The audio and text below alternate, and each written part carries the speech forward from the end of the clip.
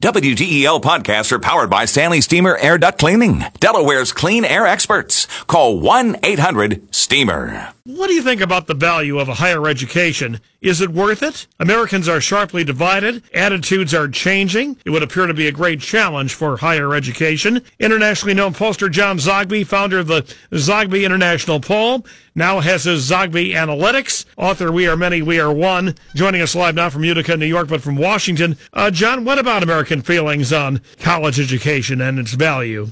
You know, it's evenly split between those who say it's not worth necessarily getting a college degree, and those who say it is worth it. They're both roughly about the same in the mid-40s who feel that way. What's really interesting, though, is that younger people are more likely to say the college degree is no longer necessary to achieve the American dream, as are Republicans as well. And with Republicans, a sense that with the college degree comes left-wing ideas.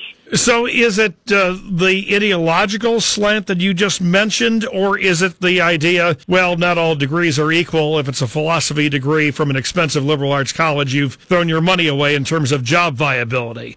It's both, plus some. You know, there's clearly, almost all things are ideological in this hyper-partisan America.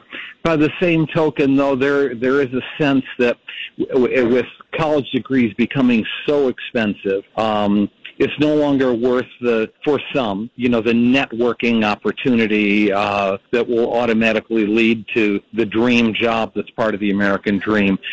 Things changed with the Great Recession, I think, in that respect. If someone has a degree, is he or she more likely to think that it's worth it? Yes. If one has a degree, they're more likely to think that it's worth it. And frankly, if you look at any almanac, the key to a higher income is having a college degree. Incrementally and substantially, incomes go up. All right, let's talk about Nation in Flux. Last week, memorializing the late John McCain. And today, Supreme Court hearing, Kavanaugh, new blockbuster book out from Woodward, and it's as though last week never occurred.